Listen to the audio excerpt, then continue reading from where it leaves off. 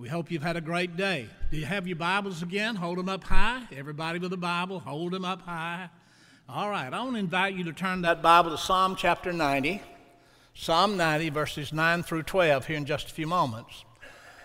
Tonight I'm going to be talking to you about one of the simplest sermons you've probably ever heard in your life.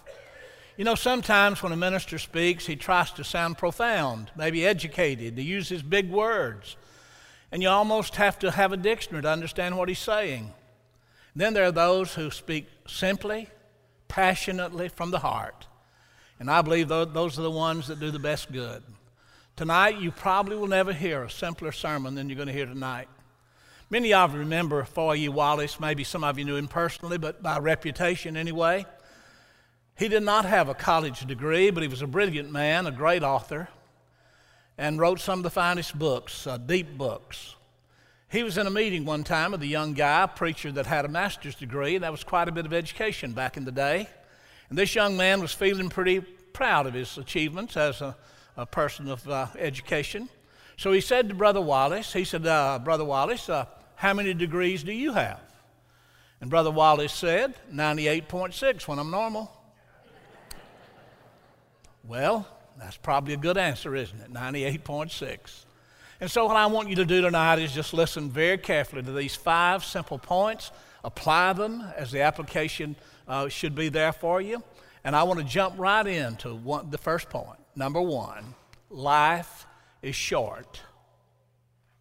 That's simple. Life is short. Do you know how many times the Bible talks about the brevity of life? In the book of Job, chapter 7 and verse 1, Job said, is there not an appointed time to man on the earth? In Job 7 and verse 6, he said, my days are swifter than a weaver's shuttle. Now, in all likelihood, that doesn't mean much to us. We've never seen a weaver's shuttle. Several years ago, I was standing in a Kentucky town, and there was an old-fashioned loom that had been set up in the window of that storefront. It had been hooked up to electricity, and I watched as the loom moved back and forth, the weaver's shuttle, as it went back and forth. I thought about Job 7. It made sense. My days are passing away so very quickly. And then again we read in Psalm 89:47, remember how short my time is. In James chapter 4, James says, go to now, you that say today or tomorrow, we'll go into such a city and continue there a year, and buy and sell and get gain. For whereas you know not what shall be on the morrow, for what is your life? It is even a vapor that appeareth for a short time, and then it vanishes away. Life is very, very short. In Psalm chapter 90, verses 9 through 12, and what is commonly referred to here as the prayer of Moses, the man of God, starting in verse 9, he said, all our days pass away under your wrath. We finish our years with a moan. The length of our days is 70 years, or 80 if we have the strength. Yet their span is but trouble and sorrow, for they quickly pass and we fly away. They quickly pass and we fly away. Who knows the power of your anger? For your wrath is as great as the fear that's due you. Teach us to number our days, that we may gain a heart of wisdom. Teach us to number our days. What does that mean? If I live to be 70 or 80 years old, I multiply that times 365. Every 4 years, I add an extra day. And I say, well, I'm numbering my days. You think that's what he's talking about? Not at all. When he says number your days, he's saying, don't waste your time. Spend your time wisely. You're only going to be here a short time, and then we fly away. But folks, if I had never read one of those verses in this Bible, I would already know life is short. Life is brief. When I lived in Milan, Tennessee, a preacher friend at that time preaching in Jackson had a young wife. They had 2 kids, small kids. His wife had minor surgery. He stayed with her in the hospital after she got back in the room after the surgery and spent the afternoon with her and on into the early part of the night. And he told her after a while, he said, I'll go home. I'll get somebody to stay the night with the kids, and I'll get them all settled in, and I'll come back and spend the night with you. And she said, Charles, that won't be necessary. She said, I feel good. She said, just go on home. I'll see you in the morning. Something happened that night. By morning, she lay a corpse. Don't know what happened, but something happened in the night, minor surgery, and she was dead. Probably not more than in her 30s or early 30s. When I first started preaching, I was in Evansville, Indiana. I was one of the ministers at the Belmead Avenue Church of Christ, which is now Washington Avenue. There was a friend of mine who preached over at Morgan Avenue. He was a young man. It might have been his first work, for all I know, but he was married to a young lady named Martha. He and Martha had a little boy named Michael and a brand new baby, about 6 months old when I first got to know him. Martha had Hodgkin's disease. She died at the age of 24, leaving her husband and 2 little kids, 24 years old. See, I know life is brief. When I was in Swartz Creek, Michigan, I had a call one day from one of our ladies in the church, and she said, "Wayne, my sister had a baby that only lived for just a few hours, and we want you to preach the funeral. Would you preach the funeral?" I preached the funeral of a baby who lived a few hours. Life is short. About 2 months passed. I had a call from that same lady. She said, "Wayne, you remember that sister of mine whose baby died? You preached the funeral?" I said, "Yes, I do." She said, "Now the mother has died. Would you preach her funeral?" A little baby, 2 months later, the mother of that little baby. See, life is short, folks. We need to remember that. Life is so very, very brief at best. You know, somebody says, "Well, I know somebody that lived to be 100 years old." You know, even 80 or 90 is so small an amount compared to eternity. Methuselah lived 968 years, 969, I believe it was. And then he died. And I think compared to eternity, even that is short. So life is very, very short. And all those things we want to do and plan to do, we'd better get busy. You don't know how much time you have. Not any one of us in this room knows how much time he has. And I know for some of us, it can't be very long at best until we'll be launched out into eternity. I'm thinking about a man whose name was Thomas Paine. He wrote a book entitled The Age of Reason. In that book, he did his dead level best to destroy the faith of anybody who would read it, especially young people. Thomas Paine, author and atheist, as he lay dying, he cried out, "Oh Lord, stay with me, help. Send even a little child to be with me, for it's hell to be alone." Then he said, "I would give worlds if I had not written The Age of Reason. Oh Lord, stay with me, help." And so here is a guy who gave his life to trying to destroy faith, but on his deathbed, he cried out, "Lord, help me. Lord, be with me. Send even a little child to be with me."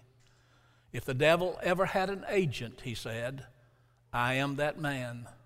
He was the devil's helper, and he realized it, but it was too late to do anything about it. So life is short, folks, and some of you in this room, you've been saying maybe for a long time, "I'm going to become a Christian someday," or "I'm going to get active in the church someday. I'll start teaching a Bible class one of these days. One of these days, I'll begin to be more active in church. I'm going to do it one of these days." And yet, time is flying by, jet speed. And you haven't done it yet. And you don't know how much time you have left. One thing I know about death, folks, it's not a respecter of persons. It comes to the rich, the poor, the bond, the free, male and female. It comes to all of us. So we better get ready, stay ready, for we know not what hour death will take us, or even the Son of Man might come. So life is short. That's the first thing that I would remind you of. Here's the second powerful truth, and that is eternity is long. And we preachers stumble all over ourselves when we try to talk to you about the length of eternity. We sometimes say things like this: "Where will you spend eternity?" Well, you can't spend it. You can spend $1 fast, maybe even $100, but you can't spend eternity. It's inexpendable. It goes on and on and on. Let me share with you 2 old illustrations that maybe give you some concept of the length of eternity.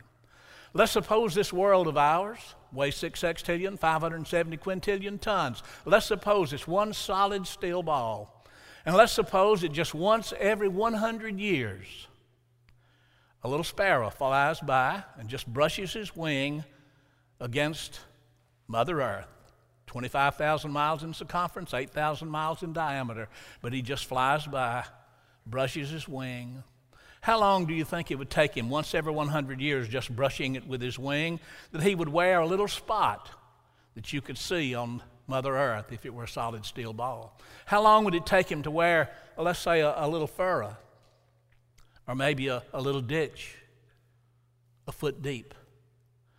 How long would it take him, folks, till he completely brushed it away? And what I'm telling you is, if that could happen, it would barely be breakfast time in eternity. Life is short, life is brief, and eternity is long. Now I want you to think for a moment the difference in the way people are going to be in eternity. Here's a fellow who in his life had no time for God. He enjoyed his friends. He enjoyed Sundays when he could go play golf or go to the lake or maybe go hunting.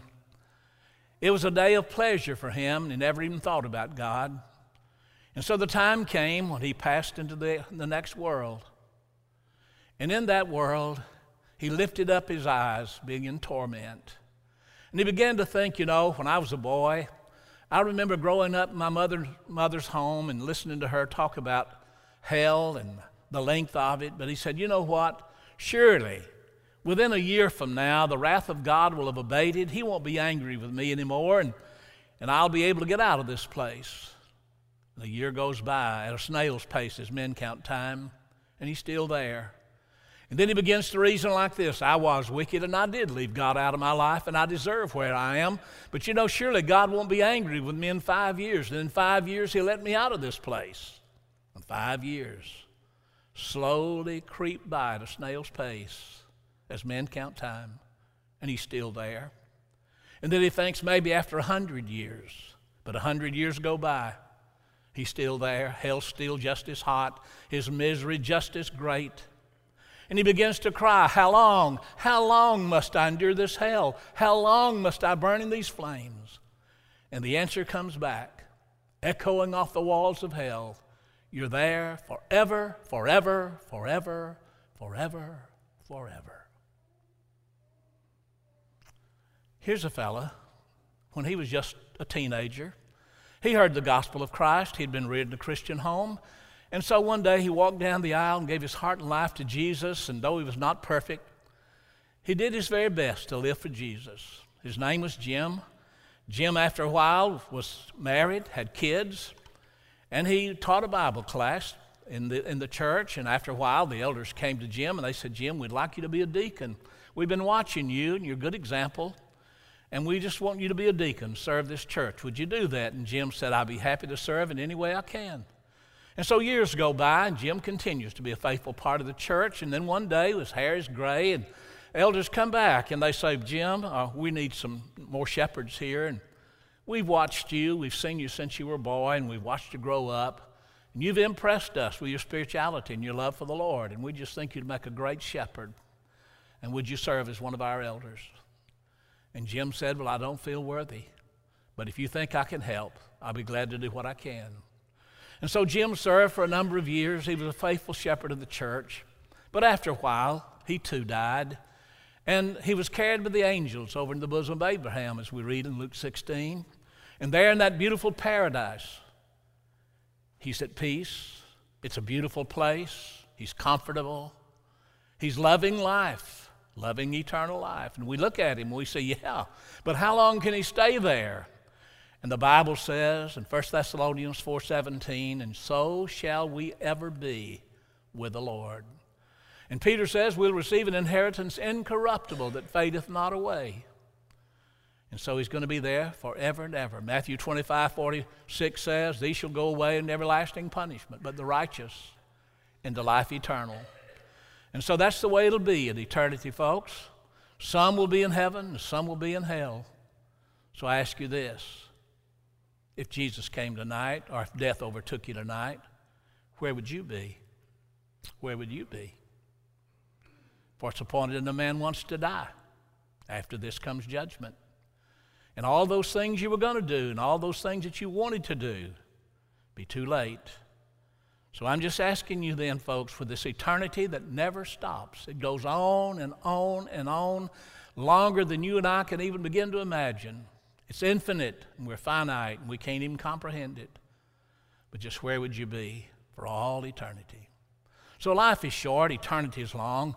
Here's a third tremendous point that I want you to remember, and that is that sin is terrible. And one thing I know for sure about all of us, I said it last night, I say it again, all have sinned and fall short of the glory of God. And sin's a terrible thing, folks.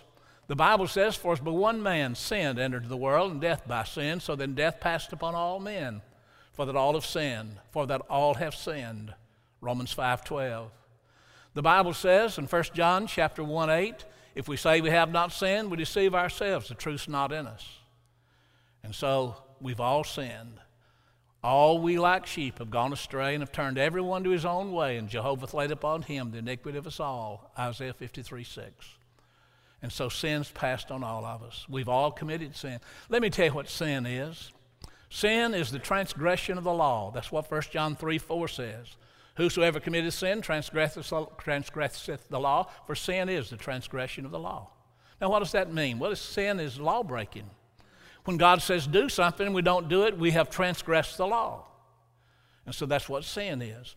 In 1 John 5:17, John says, all unrighteousness is sin. And so what's not righteous is unrighteous. It's wicked. And so sin is wickedness. And boy, do we ever live in a wicked world, don't we? Just look around and see the things that you see. In your newspapers here in Jonesboro, you read about all kinds of sin, about a man who's having sexual relations with a 14-year-old girl. And then I read about a woman who sold her little girl at 4 years old for sexual reasons. Can you imagine such? That's the wicked, sinful world in which we live. And it happens more than we like to think about. And you and I'd be shocked to death if we knew some of the things going on right here in our own town right now. Sin is terrible. It's wickedness, it's unrighteousness, and it is transgression of the law. Here's something else sin is. It's omitting the good. James says, to him that knoweth to do good and doeth it not, to him it's sin. Let me ask you this. Do you all think it'd be good to attend the services of a revival? I mean, maybe would that be good? Where's the crowd? Where are our brothers and sisters? Now, I know some of them have maybe a good reason, but you came. You think maybe they could have if their priorities had been better? I mean, is it good to be here? Is it good for us to sing and pray and study the Word of God? Is it good for us to try to encourage each other to be more faithful, love God more, and serve Him better? Is that good? You know, sometimes we don't understand maybe what we're doing. I like to think we're good people. We're good people. But a lot of times our priorities are so messed up that we put many things before our love for the Lord. You know what Jesus said in Luke 14:26? He said, if a man comes to me and hates not his mom and dad, his wife and children, his brothers and sisters, and yea, in his own life also, he cannot be my disciple. And he said in verse 33, if a man forsake not all that he hath, he cannot be my disciple. It costs to be a Christian. I talked about it last night. It costs to be a Christian, and many of us are just not willing to pay the price, even though we've been baptized.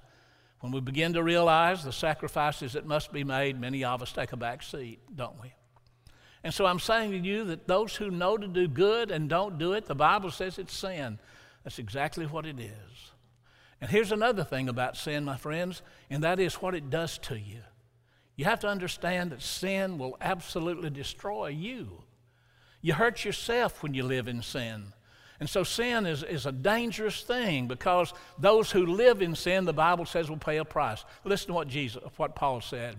He said in Romans 6:23, the wages of sin is death, but the gift of God is eternal life through Jesus Christ our Lord. In Ezekiel 18:20, the prophet said, the soul that sinneth, it shall die. The soul that sinneth, it shall die. And so sin will cost you your soul, cost you everything. In fact, it'll cost you happiness here. You know, a lot of people living in sin think they're having a great old time. They feel sorry for you Christians. I even had a neighbor across the street from me one day. I walked over to a couple of my neighbors who were visiting in his yard, and I walked over to speak to them, and they were sitting there drinking a beer. And one of them said to me, would you like a beer? And I said, no, I don't drink. Oh, he said, yeah, you're one of those Christians, aren't you? I said, yes, I don't drink. And he said, well, I feel sorry for you Christians. Y'all don't have any fun. I said to him, we have more fun than anybody. We have more fun than anybody. If you don't think that's true, you go to a restaurant on Sunday night after church where a group of Christians are talking, visiting. They're laughing and having a great old time. And I'll tell you something else about us. After we've had a good time, we go home and sleep well. And after some of our friends have had a night of sinful pleasure, they go home and toss and turn. They don't sleep well because their conscience bothers them. And so I'm saying to you then that sin will cost you in this life and in the life to come, and you can't afford to be a sinner. The wages of sin, you get paid for your sin. Somebody says, you know, crime doesn't pay. Well, sin pays, but you can't afford the price. Sin pays because the wages of sin is death. That's a promise. And so sin is a terrible thing. And you know what? The Lord tells us how to get out of sin. What can wash away my sins? We sing that. What can wash away my sins? And what's the answer? Nothing but the blood of Jesus. You know, sometimes people say, you folks in the Church of Christ believe in water salvation. That is not true. We believe in blood salvation.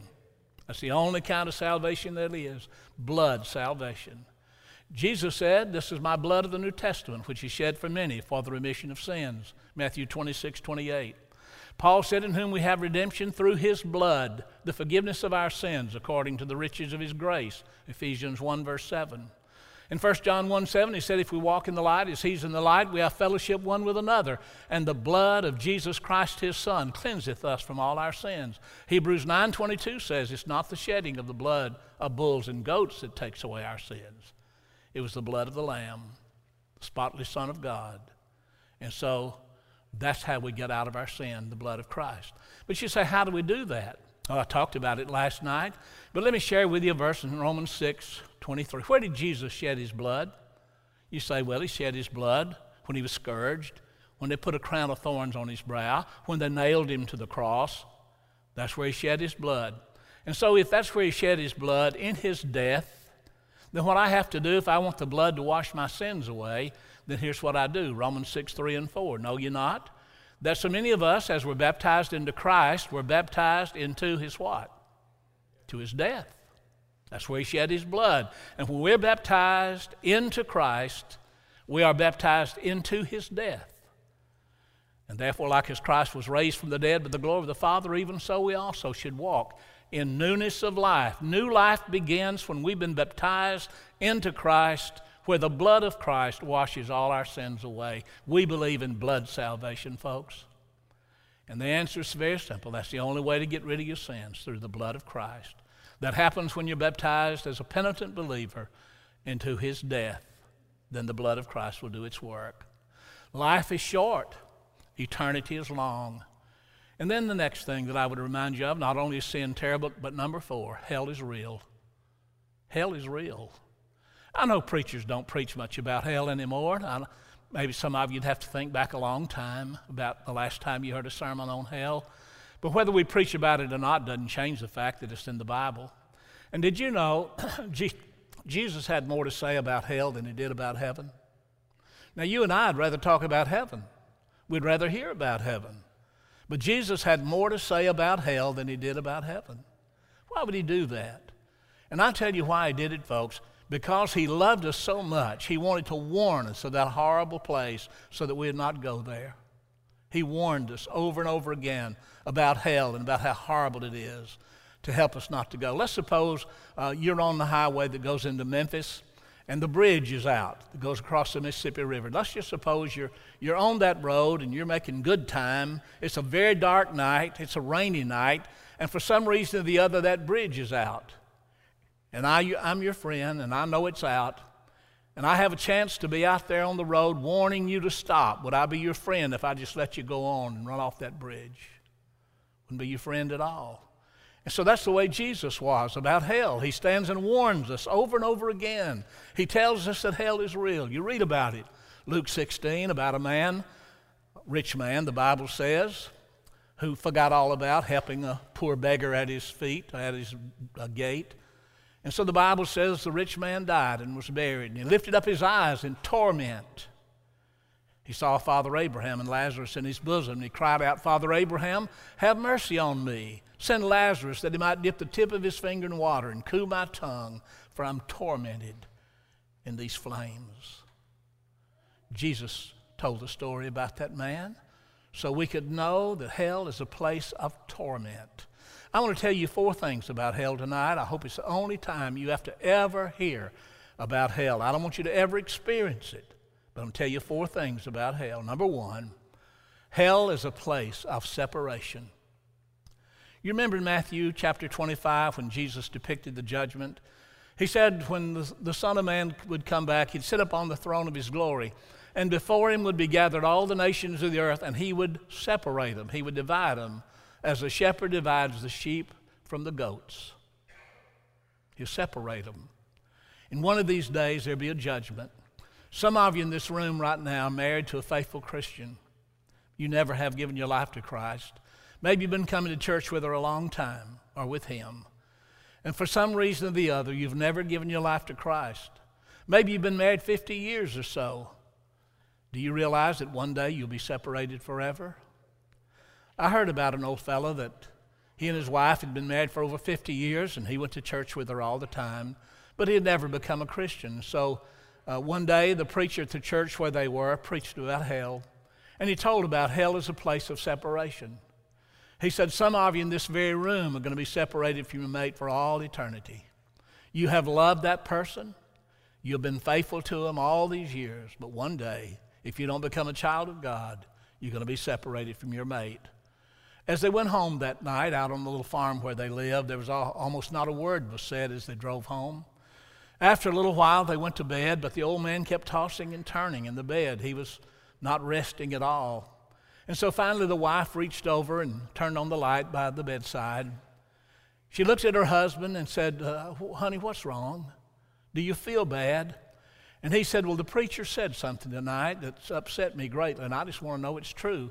He said, because I'm not a Christian, that when Jesus comes to judge us, you'll be on one side and I'll be on the other side of the gulf.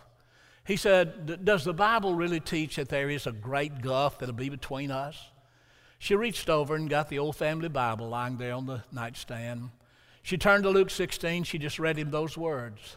Between us and you, there's a great gulf fixed, so that those who would come from one side to the other can't do it. She closed her Bible, and with tears in her eyes, she said, honey, it's true. It is true that you'll be on one side of the gulf and I'll be on the other. The old man said, after a few moments of contemplation, he said, you know, we've been married now over 50 years, and not one time in 50 years have I been away from you at night. He said, you remember when the children were born? I was able to be there with you through that. In fact, he said, when you were in the hospital, had that surgery, you remember, he said, I had them bring me in a cot, and I slept there by your bedside. We've never been separated, he said, not one night in over 50 years. And then he said, do you think in the morning when we wake up, we could call our preacher and have him baptize me into Christ so we can be on the same side of the gulf? Hell's a place of separation, folks. Some of our children are going to be on one side and some will be on the other. Some of our loved ones on one side and some on the other. And while we have time and chance and opportunity, we better do our dead level best to get them into Christ, where they can be with us for all eternity. Hell is a place of separation. Here's the second thing. Hell is a place of intense suffering. Intense suffering. The Bible said he lifted up his eyes in torments. He cried, Father Abraham, have mercy upon me. Send Lazarus to dip the tip of his finger in water and cool my tongue, for I am tormented in these flames. I don't have any way to tell you just how awful it's going to be. It's going to be a place of suffering. Some of you in this room have suffered some. I had a heart attack several years ago. When I was 59 years old, I had a heart attack. I had open heart surgery. It was awful. I thought after that surgery, I never would have it again. I think I'd just die first. That was the way I felt about it after it was over. And then I had surgery worse than that. You say, what's worse than heart surgery? I had both knees replaced at the same time. Don't ever do that. But I will tell you, the pain of 2 knees being replaced at the same time was excruciating. Pain like I had never, ever dreamed of. But I'm going to tell you this.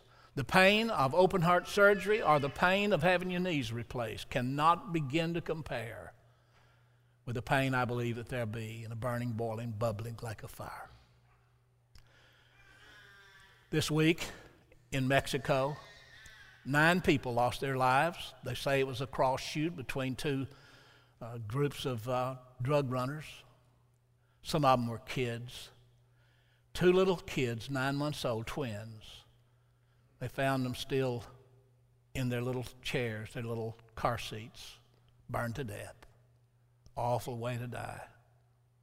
I'm saying to you, we cannot begin to imagine the pain of hell. Hell is a place of suffering. And if you think it's going to be great, you're very badly mistaken. I was in school with a boy at Freed-Hardeman College from Tehran, Iran. He was not a believer. He was not even a good Muslim. But I remember one time I tried to talk to him on several occasions about his soul, but one time he told me this. He said, I'm going to hell where all the movie stars are, as if that would be a good thing. It may be where a lot of the movie stars are, but folks, you won't enjoy their company. Because you see, there's another thing about hell that you need to know. It's not only a place of suffering and separation, it's also a place of the vilest companions. You read in Revelation 21:8, but the fearful and unbelieving and abominable and whoremongers and sorcerers and adulterers and murderers and all liars will have their place in the lake that burns with fire and brimstone, which is the second death. And so you will live amongst people that you would try your dead level best to avoid in this life. Awful people. There's no love in hell. There's no friendship in hell. Be nothing but pain and suffering and moaning and gnashing of teeth. That's the place of hell. And so hell is a place of suffering, separation, a place of vilest companions. Now I want you to think about the different way that people are going to be in eternity. People are going to be in different places in eternity. In hell, some will be there. If you've forgotten God in this life, that's the best God has to offer you. That's the best. But here's another fellow who in life served the Lord faithfully all his life, and death came to him. And we see him now. He's in heaven. He's enjoying eternity with God. There he is. How long can he be? We said forever and ever and ever.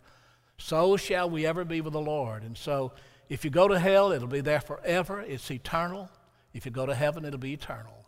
Hell is a place of separation. It's a place of suffering. It is a place of the vilest companions. But you have a chance to miss it. And this brings me to point number 5. Heaven can be yours. Have you ever studied much about heaven? Recently, I preached 8 sermons on heaven.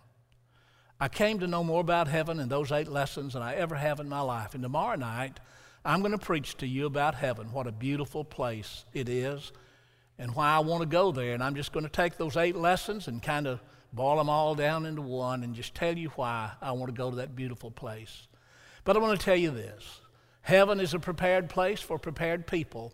It is a place of paradise. It's a place that's so wonderful, it's beyond human description.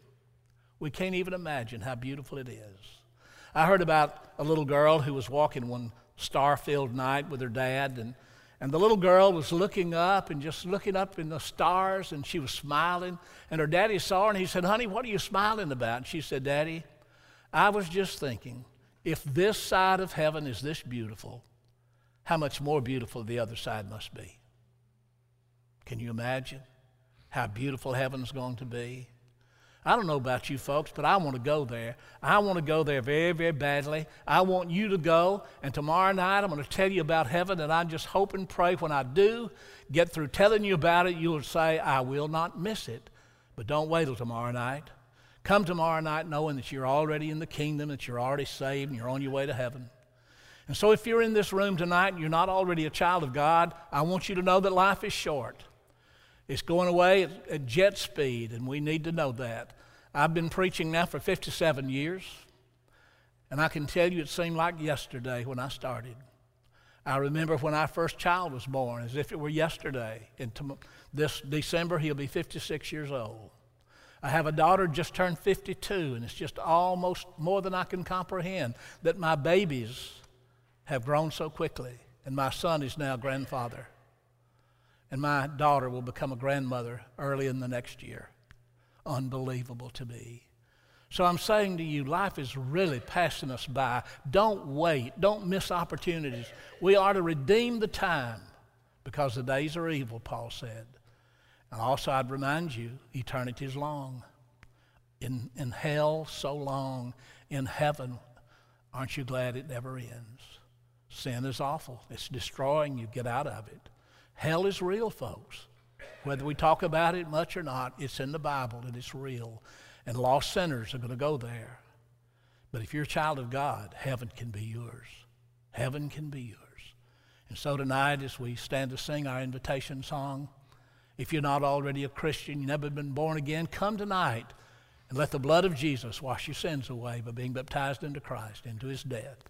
If you're needing our prayers for any reason, don't wait, folks. Respond tonight and come and make things right with God while we stand to sing.